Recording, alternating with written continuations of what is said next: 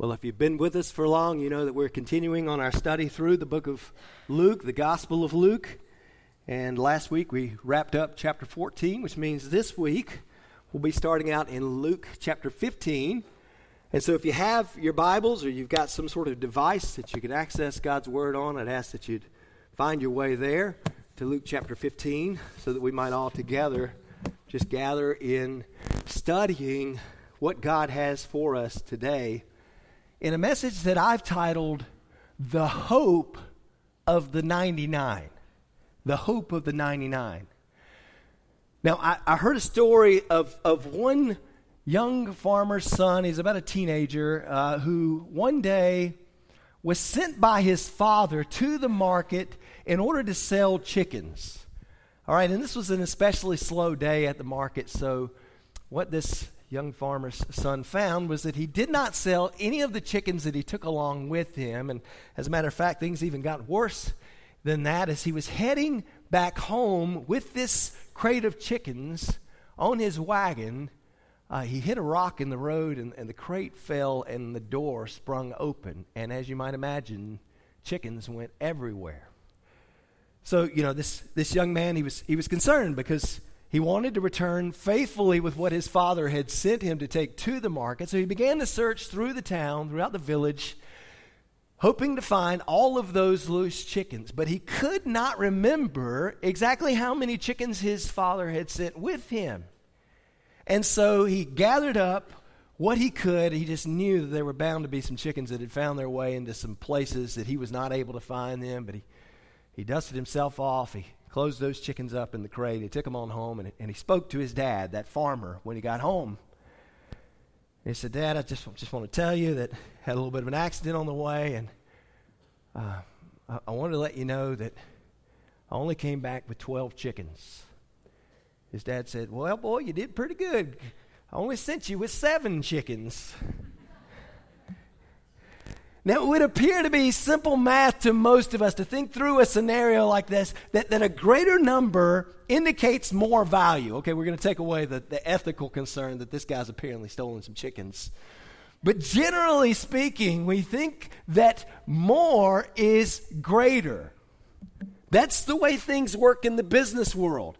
If a certain business has a decision to make, and they put together their forecast, they put together their predictions, and they decide that a certain decision would bring in more dollars than another decision that they might make, then the more profitable decision tends to be the one that is chosen. Likewise, in politics, if a politician determines that taking some position over another will win more voters, then that politician will typically choose the more favorable position. Which is why we end up with so many politicians who are kind of straight down the line in terms of what their party represents.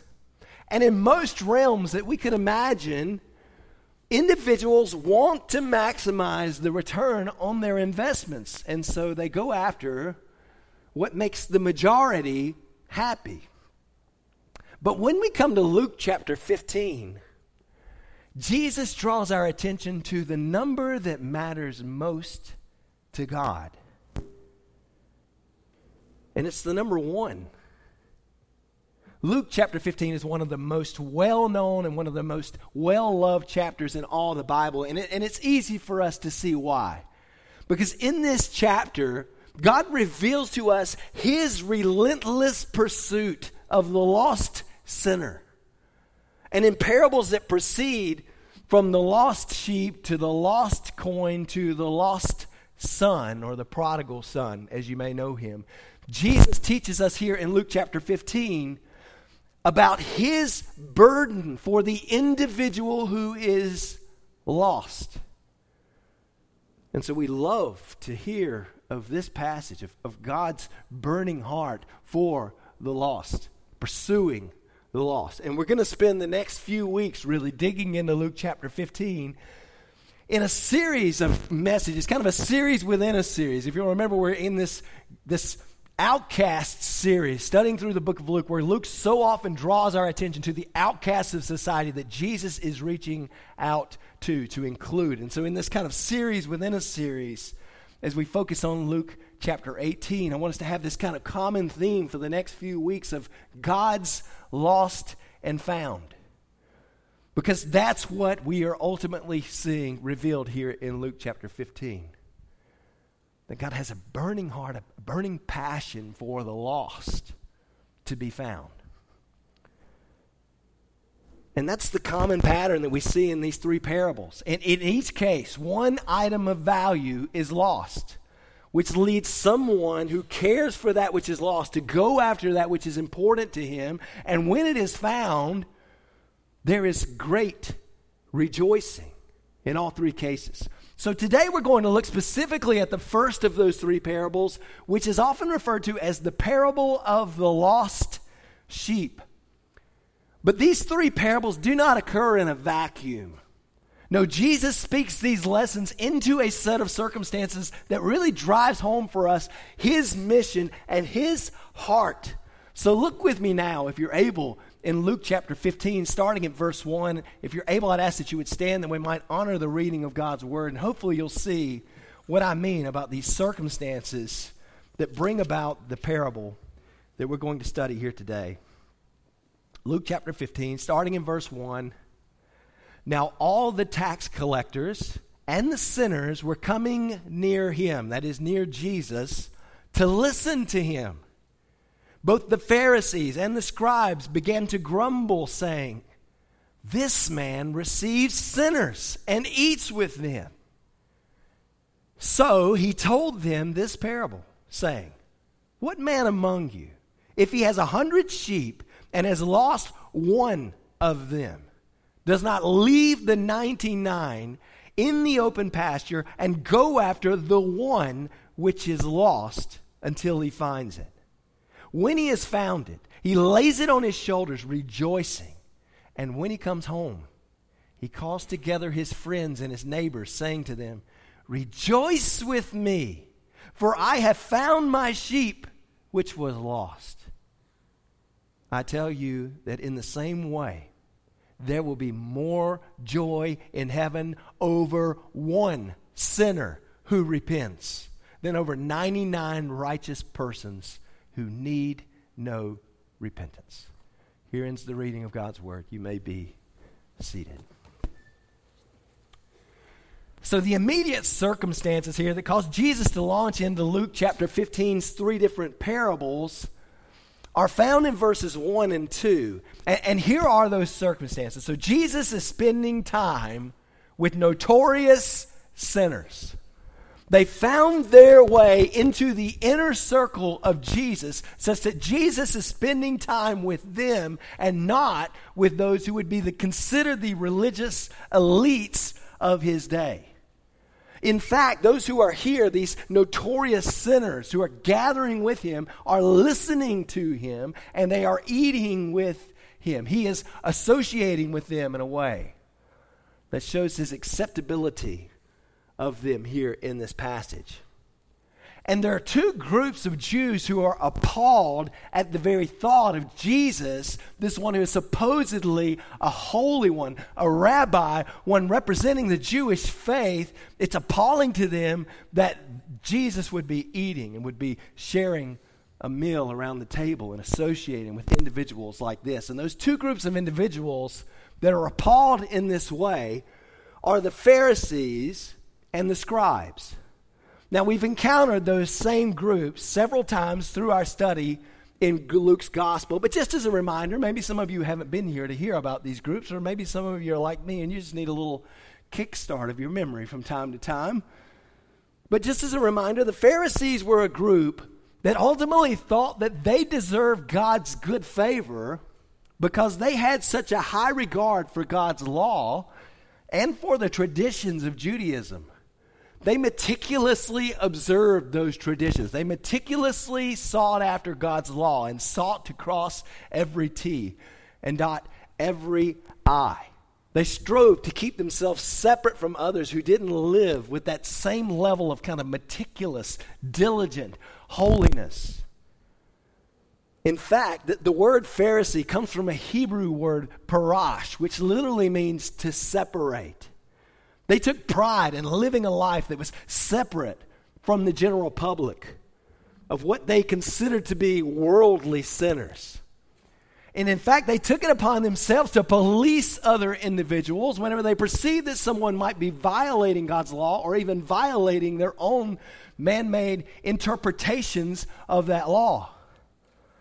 So on the outside, they gave the appearance of those who were really concerned about honoring God. And for that reason, they earned the respect of many of the people in their day. But on the inside, they were filthy with pride and self-sufficiency and the derogatory sort of mentality that looked down on everyone else and said, "You're not as good as me." So Jesus was continually butting heads with this group, the Pharisees, as he called them to recognize their hypocrisy, to acknowledge their sin, and to come after him for enduring grace. The other group that we see here is the scribes. Now, the scribes were those who were entrusted with copying God's word. So you had these manuscripts that had to be manually copied in a day before we had Xerox and HP printers and whatever else you and I would like to kick on the average business day.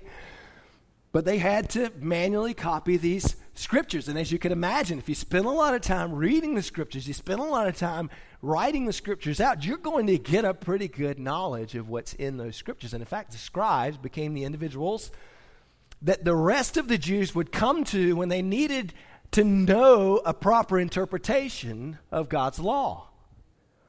And so they too considered themselves to be experts of God, elites among the Jews.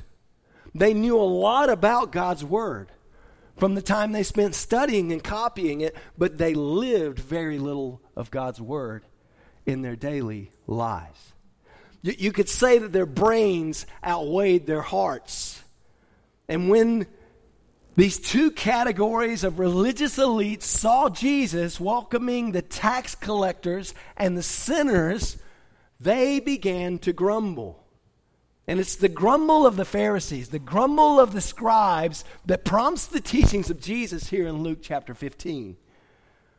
And Jesus then teaches in parables. Now, a parable is simply a story that gives us a real-world sort of comparison to a deeper spiritual reality. Many have summarized parables as earthly stories with heavenly meanings, which is a very helpful way of thinking of that. In fact, the word parable in the original Greek literally means to throw beside.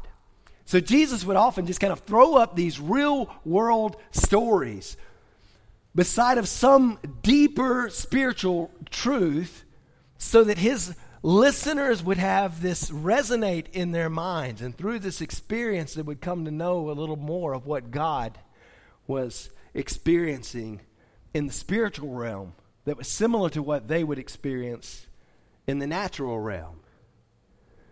And so this first parable, as I've said, is often referred to as the parable of the lost sheep.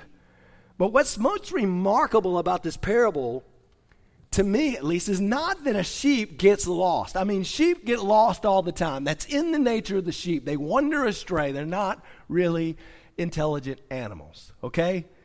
What's more remarkable about this parable is that a shepherd goes searching. And when he does so, he leaves the 99 sheep to go and find the one sheep that's lost, bearing the burden of that sheep and rejoicing in his return. And what makes this parable truly remarkable is the even deeper spiritual reality behind this parable, which is that Jesus is showing us something about God. He's not simply teaching us that lost sheep are important to shepherds. He's teaching us that lost sinners are important to God. In fact, Jesus has come as the searching shepherd who goes after the one in order to return him to the safety of the flock. And so as we break this passage down, I want to share with you now 4 truths about the searching shepherd. 4 truths about the searching shepherd. Here's the first of those. The searching shepherd welcomes sinners to come near and listen to him. That's what's happening in verse 1. we read that all the tax collectors and sinners were coming near to him. Maybe these were some of Matthew's friends. If you remember, Matthew, also known as Levi, back in Luke chapter 5, responded to Jesus' call to come and follow me. And he left everything behind.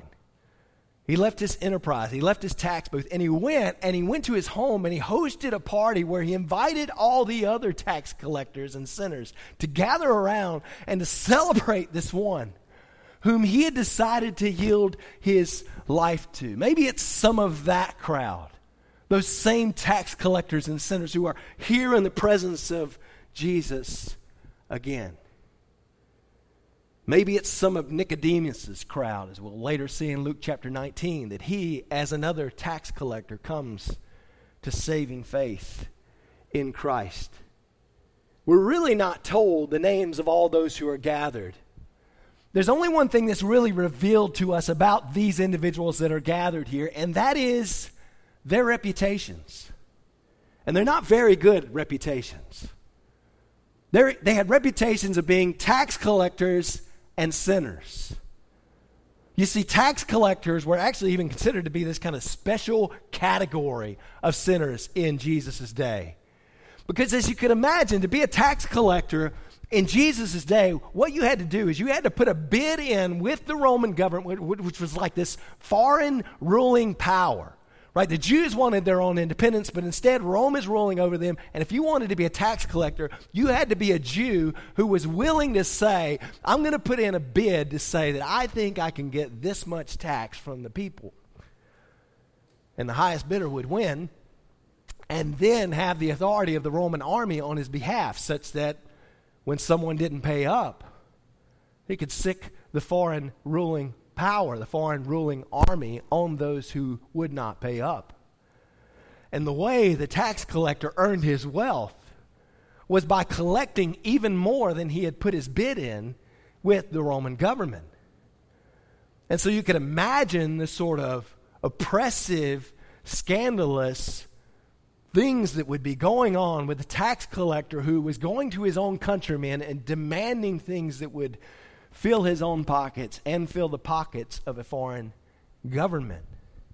And so the tax collectors were these corrupt thugs. They were a special class of sinners. They were despised even among the rest. But still, they were coming to Jesus to listen to him. And along with them were these others who were known for nothing more than the fact that they were sinners. I mean, that's a group that probably included all sorts of prostitutes and thugs and gamblers and homosexuals and thieves and adulterers and liars and swindlers and con artists. Their reputation was not a good reputation. Their past evils followed them in the eyes of their fellow countrymen. But still, they were coming near to listen to Jesus. And they were welcomed in his presence. In fact, the word that's translated listen here in Luke chapter 15, 1, is actually the same verb that was used back at the end of the passage we looked at last week, Luke chapter 14, verse 35, where Jesus said, "He who has ears to hear, let him hear." That is, even though these people have a horrible reputation for the vile things that they have done, they are the ones who have ears to hear. They are the ones who are listening. They are broken. They are fallen. They are sinful. They are notorious and vile sinners. And they've been told all of their lives that they are the enemies of God. They realize that because it is true. But because they know it's true, they find something so sweet and something so special in this good news that Jesus is proclaiming, that God is reconciling the world to himself. So what we find is that the searching shepherd welcomes sinners to come near and to listen to him. In fact, the phrase the Pharisees and the scribes use, that Jesus receives sinners. That phrase in the original Greek has the idea of Jesus giving sinners access to himself and welcoming them into his presence. Because that's what Jesus the searching shepherd does. He welcomes sinners to come near and to listen to him. And so, friends, maybe you're here today and you've got a past that's really just kind of followed you wherever you've gone. Maybe you've got a reputation that just lingers. And everywhere you go, you can't help but think that that must be what's on the minds of those who are gathered around you. Maybe you feel like those who are gathered here with the Pharisees and the scribes gathering on the outside, whispering about you. Can you believe he's here with that track record? Well, friends, don't let your past define you. Jesus offers to transform all of those negative titles that we talked about for sinners. He offers to give new names to the prostitutes and to the liars and to the thieves and to the homosexuals and to the swindlers. He offers them the opportunity to be known no more by their former names, but instead to be known as the children of the living God, ransomed, redeemed, those he came to save, joint heirs with Christ. Don't let that past define you, friends, because Jesus has something much better in store. And so if you've lived a life that causes others to identify you by your wrongs, then I compel you, come near and listen, because there's still hope for you yet. Because Jesus welcomes sinners to come near and to listen to him. Did all of these individuals who are gathered around Jesus give their lives to him? Probably not. I mean, we don't have any record of all the sin in Israel or all the sin in some section along the road being eradicated at this time of Jesus' ministry. But we do read that they were all welcome to come near and to listen to him. Okay, you say, well, how can I do that? How can I come near and listen to God? Well, first of all, let me encourage you to find a church, and it doesn't have to be this church, but find a church that teaches the Word of God and come near and listen to him. Carve some time out of your day to open God's Word and to draw near and to listen to him in the truth that he's revealed. Carve some time out of your day to bow down when you're alone in a private place and to draw near and to listen to him in prayer. He will not drive away those who earnestly seek him. And if the thought of standing before a holy God who knows everything about you and knows all the wrongs that you've ever committed against him, if that thought frightens you because you know that you've sinned against him, don't run away. Draw near and listen to him. He will receive you. But don't expect everyone to be happy about that. Some people will grumble just like the Pharisees did in Jesus' day. And why would that happen? Why would sinners drawing near to the Savior cause someone to grumble? Well, it was probably just a matter of individuals having this mentality of, there goes the neighborhood. This mentality of we're the right ones of God, and here come some individuals that are going to just corrupt all that we are and all that we stand for. But you see what these Pharisees and scribes misunderstood, and what those who will stand on the outside and grumble today misunderstand is this truth. It's not our efforts that make us holy. God makes us holy. It's not our deeds of righteousness that make us holy. God makes us holy. God wasn't in this moment eradicating his call to be holy, for he is holy.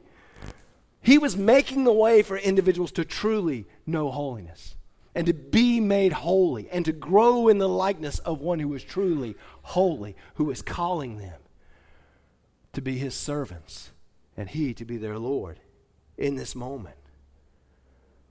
Would it be a messy process? Of course it would. Will the church be a messy place at times if we welcome broken sinners to hear and to learn and to be drawn to the Savior? Of course it will.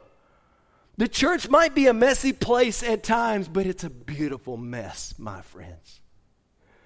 in the church that only welcomes a club of elites rather than the congregation of the lost is a church that has missed its objective and has missed the heart of God, because it's not the power of the people that makes the difference. It's the power of the seeking shepherd. It's the power of Jesus that makes the difference. The issue that the Pharisees and the scribes had was that they would not consider the possibility that the one that they derisively called this man, as though he was simply a man, was not just an ordinary man.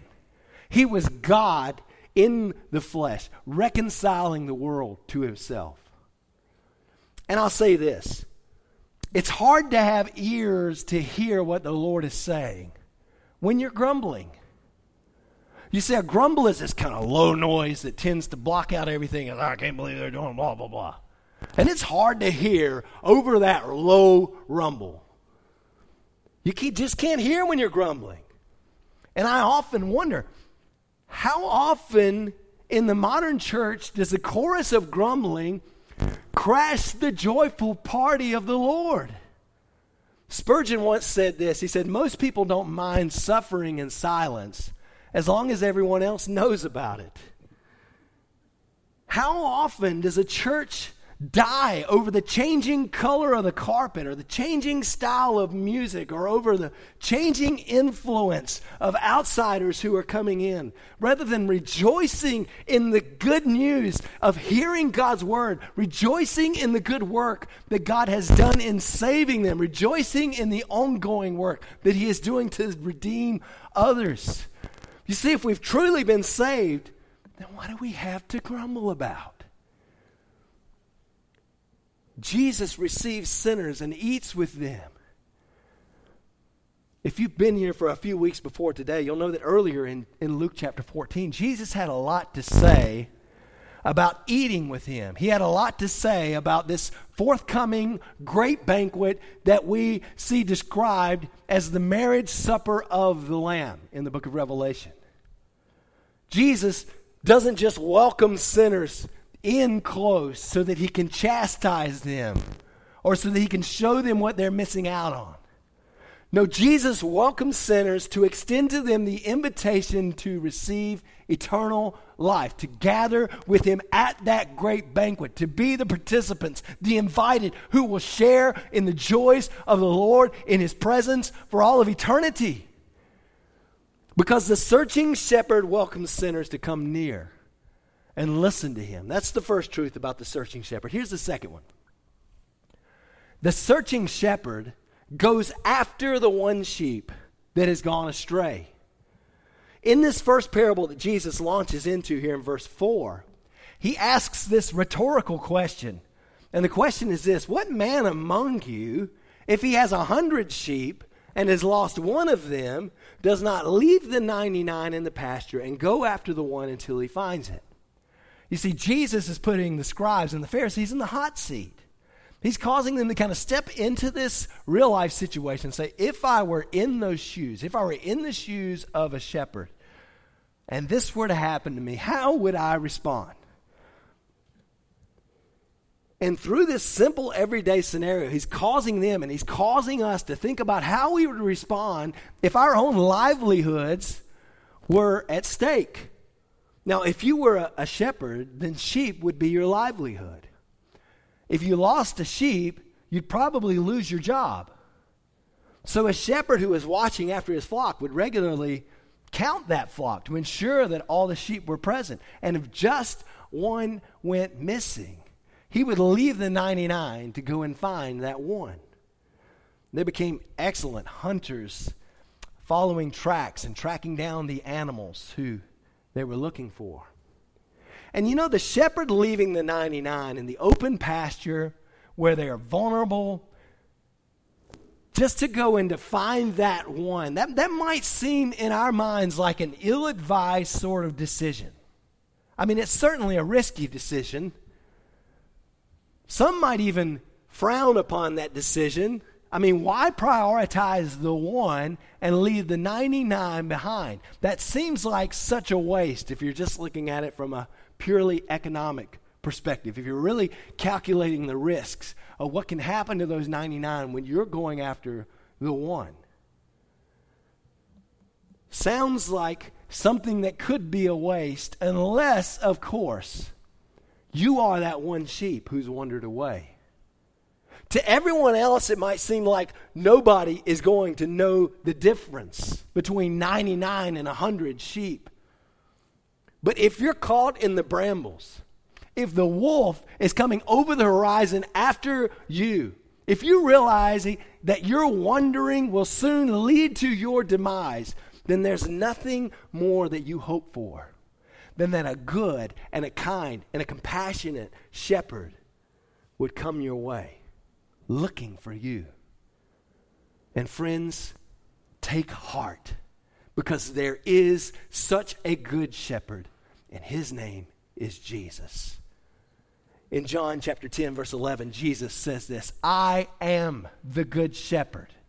The good shepherd lays down his life for the sheep. Is it risky to leave the 99? Of course it is.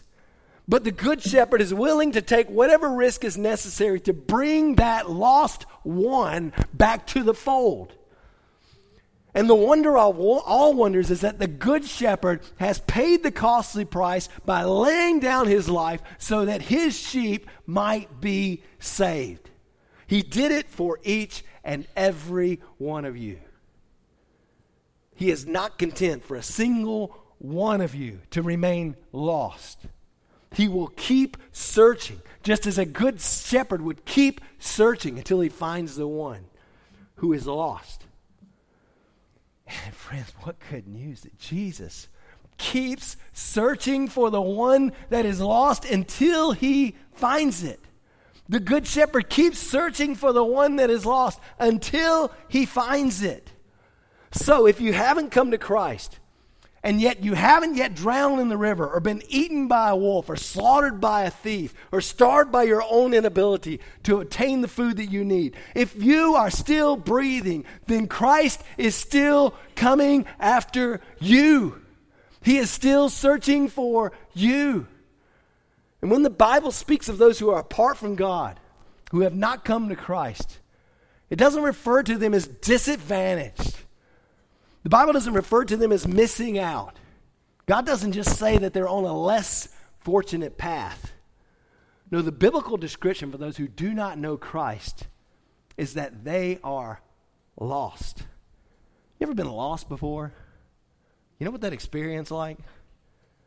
It can be a helpless sort of situation.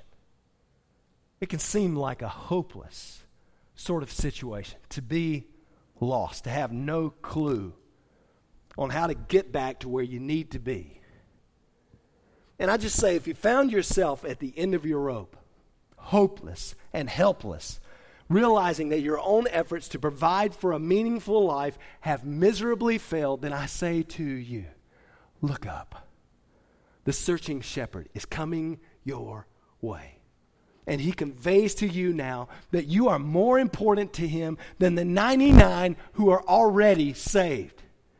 He's practically saying to you here, even though I have millions of others who are in my fold, if you are lost, I'm coming after you. And when I find you, I'll take care of you. I will celebrate bringing you home. For you, the one who has gone astray, finding you is my heart's desire. And Jesus says, I will not be fully satisfied with the millions of others while you remain lost. I heard about a family that posted a lost and found sort of message online that read like this: lost dog, crippled in front paw, blind in left eye, mange on back and neck, tail missing, recently neutered, answers to the name Lucky. And you know, a dog like that truly is a lucky dog. Because in spite of all that's wrong with him, somebody loves him enough to search for him. And Jesus makes it clear in this passage that we're all lucky dogs. Because there's someone who loves us enough to go after us. Faults and all. And the searching shepherd goes after the one sheep that's gone astray. That's the second truth about the searching shepherd. Here's the third one. The searching shepherd bears the weight of the one lost sheep that is found. In this parable, Jesus tells what happens when the good shepherd finds the sheep that has gone away from him. Now, we can imagine how we might respond in that situation, right? I mean, we might say something to ourselves like, that dumb sheep has wasted my time. That stupid thing has put my life in danger. I mean, I had to climb down a cliff. I had to swim across a river. I had to leave the other sheep in a dangerous predicament because of that dumb sheep. And some of us would not be too kind to such a sheep that had wandered away and it cost so much of us. But when the good shepherd finds that sheep that has wandered away, that sheep that he is looking for, he lays it on his shoulders, rejoicing. According to verse 5. He is not angry with those who are found. Perhaps he even expected that they might wander away. But he is delighted when they are found. As we know from verse 7, for the sheep to be found is an analogy for the sinner to be saved by repenting and turning in faith to the good shepherd. That is, Jesus is not bothered by the wandering sheep who turn to him and are saved by him. He rejoices when he has found them. And the shepherds of literal sheep would have thrown that sheep on his shoulders. The sheep would weigh about 100 pounds. You can imagine carrying that much extra load as he bound those feet together with the sheep kind of wrapped around his shoulders. But as he's carrying that load, the good shepherd, with this thing on his shoulders, this extra weight, is not griping. He is not grumbling. He is rejoicing. And oh, my friends, do you see the parallel of the gospel here? Do you see the good news that God, this one who is the searching shepherd, has laid the plight of wandering sheep on his own shoulders? In fact, God in the flesh came down from heaven to bear the weight of the cross on his shoulders as he marched up to a hill called Mount Calvary to provide for them an eternal home. Rejoice and be glad, for God is with us and not against us. He who did not spare his own son, but delivered him over for us all, how will he not also with him freely give us all things? Paul wrote in Romans 8:32. The weight has been borne. The question is, will you turn from your wandering ways? Will you turn to the Savior who is searching for you? Will you let him bear your burdens? Will you yield your life into his hands?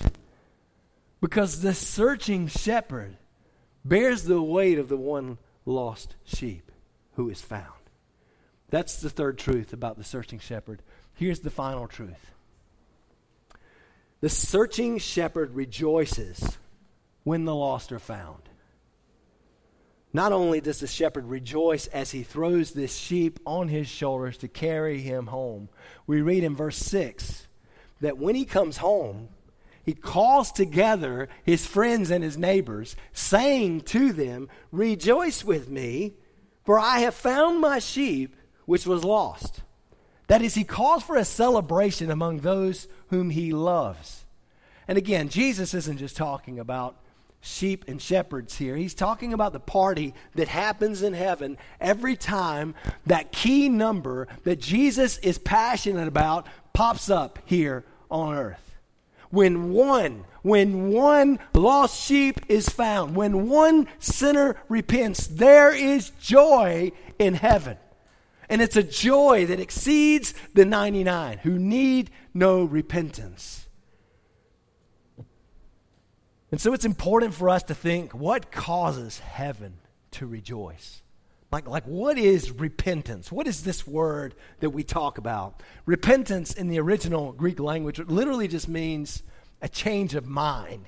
But it's more than that. It's a change of mind that ultimately results in the change of the direction in which our life is headed. It's a decision that says, I'm headed in the wrong direction, and I'm going to orient my life in the direction that God intends. It's the human component of saving faith. You see, repentance and faith are two sides of the same coin.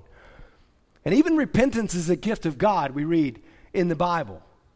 We yield our lives and we confess our wrongs and we entrust our lives to the God who searches and saves. And friends, listen to this. If you've been saved, your testimony is a happy story in heaven. Like your testimony is something that Jesus is telling others about. That Jesus is rejoicing about, and the angels are rejoicing about in the heavenly places. He's already telling his friends and his neighbors about the joy of finding you. Here's the question I have for you, though. If you've been saved, are you telling the story of what he's done for you?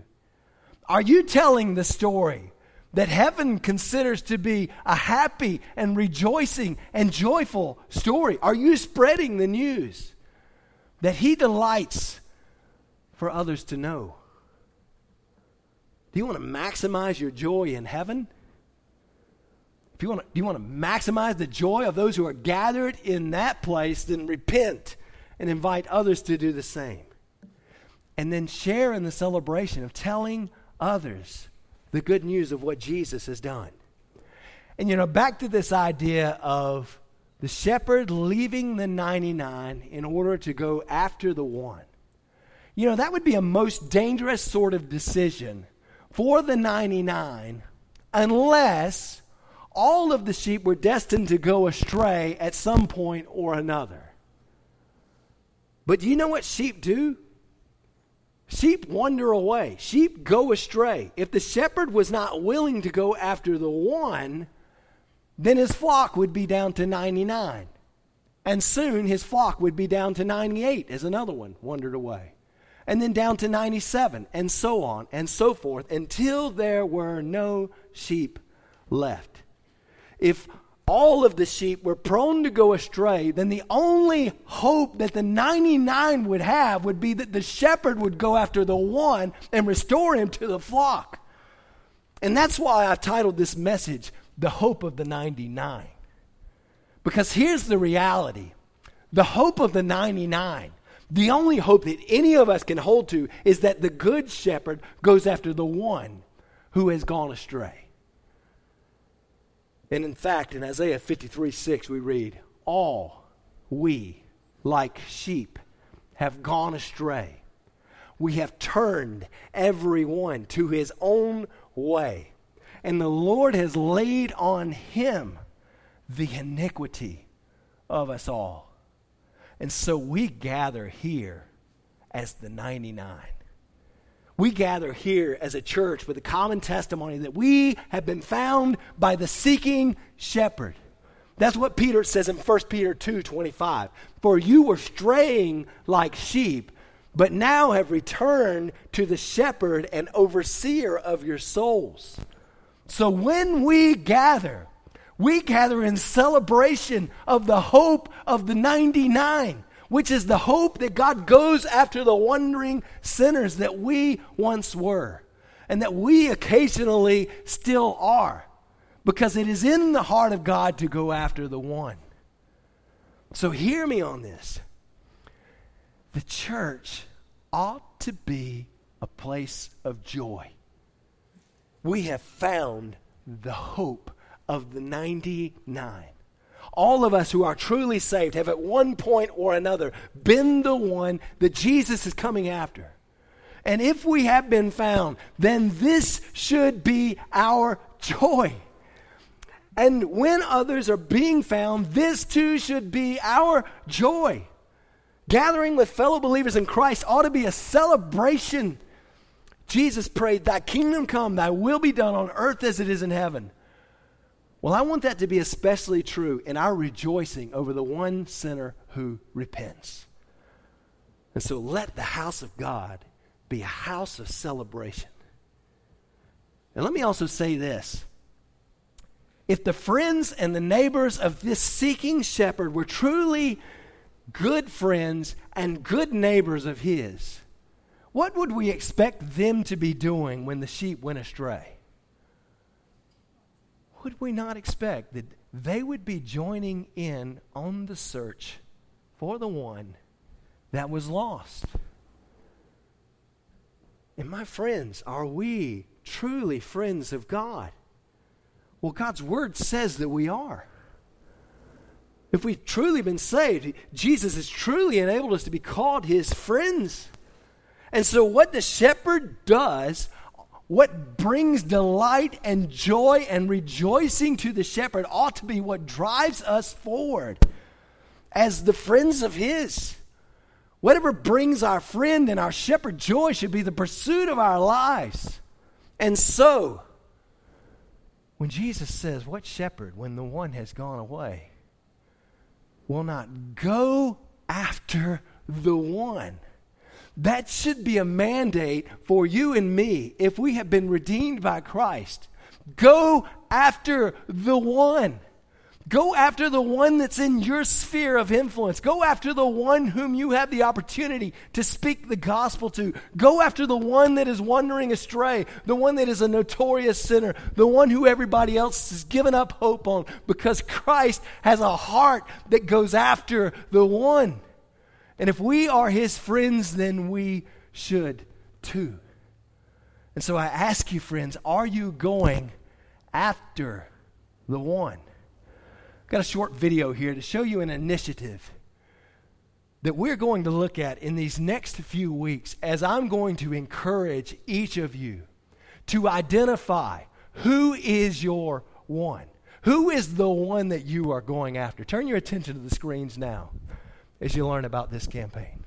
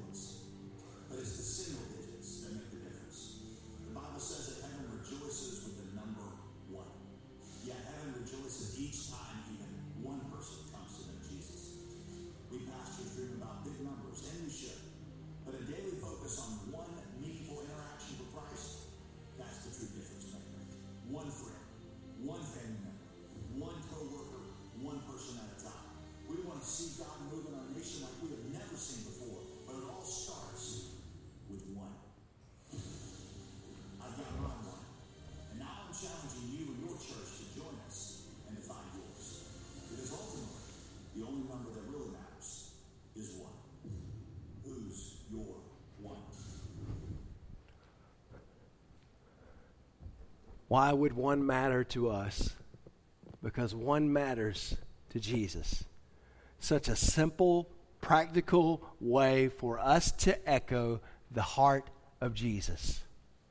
I mean, how difficult would it be for you to think of one individual that you could have one daily interaction with in order to strive to share the hope of eternal life with? That's what I'm going to ask all of you to pray about this coming week. Can you identify one person? Can you say, when we gather together the next time, who is your one? Can you respond to that and say, this is the one that I believe God is leading me to share the hope of the gospel with? That's our marching orders for this coming week. And let me just close by sharing with you, seminary professor and Christian author Howard Hendricks once warned Christians against this idea of enshrining the gospel in a church building by writing these words. He said, I can't find a verse in Scripture that commands a lost person to go to church. Now, do we want lost people to go to church? Absolutely. I mean, we are going to preach the gospel faithfully day in, day out here. We would hope that lost people would come to the church. But Scripture never commands a lost person to go to church. But he says, I know a lot of Scripture that commands believers to go into a lost world. And friends, I think sometimes we get the mentality that we need to stay among the 99 where it's safe rather than joining the one who is on a mission to redeem the world, the one who has spilled his own blood to purchase the life of those who are notorious sinners like you and me once were. Maybe God's calling you to go after the one. Or maybe you're gathered here today, and what you're sensing is that you are the one. You are one that God would be calling to himself. You are the one that God has in store to hear this message, this gospel, this good news, that no matter who you are or what you've done or where you've been, that his redeeming grace is for you. That you are the one that he pursues, that he would leave the 99, that he is not content until you join in, till you come home, until you become a part of his flock by yielding your life to him in repentance. If that's you, then I wouldn't want to close a message like the one that Christ has shared with us through his word today without giving you an opportunity to respond. Is Jesus calling you to be the one? Or is Jesus calling you to reach someone else who you know is one? Maybe you just aren't even sure where to begin with that sort of thing. You just need a time to pray and say, God, reveal to me one that I could reach with this hope of the gospel. Friends, there is good news in the Good Shepherd who has laid down his life for his sheep. And so if God is calling you through his word, wonder no more, my friends. Turn, repent, step out in faith. Greet the Savior who is coming after you. You don't know how to do that? I'm going to give you an opportunity in these final moments to respond, to step out, to come forward. I would be happy to guide you through that decision, to walk with you through what it means to entrust your life to Christ. That's a decision that you must make as Christ goes after you as the one. Is it you today? Let's bow in a word of prayer.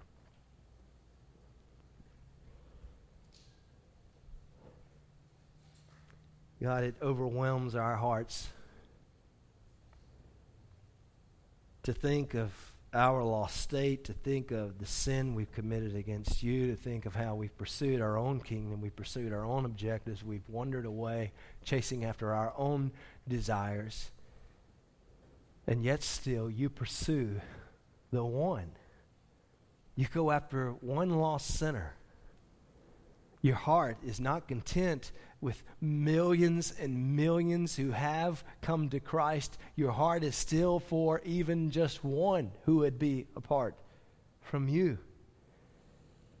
And so, Father, maybe there's somebody here who needs to hear that message today. Maybe there's someone who gathered here and just feels, oh Lord, like you've given up hope on them. Maybe there's someone who was once thriving as what they thought was a child of God, or was once pursuing a life that seemed like it was going to lead to success, but they found that these things have ended in misery. God, reach out to the one. Pursue them with the truth of your hope that the Good Shepherd reaches to and saves the one who is lost. Father, let this be a place of rejoicing. Let this be a place where we expect that dirty, rotten sinners like ourselves will come to know Christ and be redeemed and find that we have new passions, new pursuits that grow us into holiness. Father, don't let us be the grumblers, but let us be those who would rejoice in what you're doing as you call even the one to yourself, Lord. If there's one that needs to respond in this way today, I pray you'd cause them to know the hope that Christ offers in the gospel and make that sweet aroma of the Good Shepherd be one that draws them near to listen and to receive and to pursue the one who is the Good Shepherd. It's in his worthy name that we pray. Amen.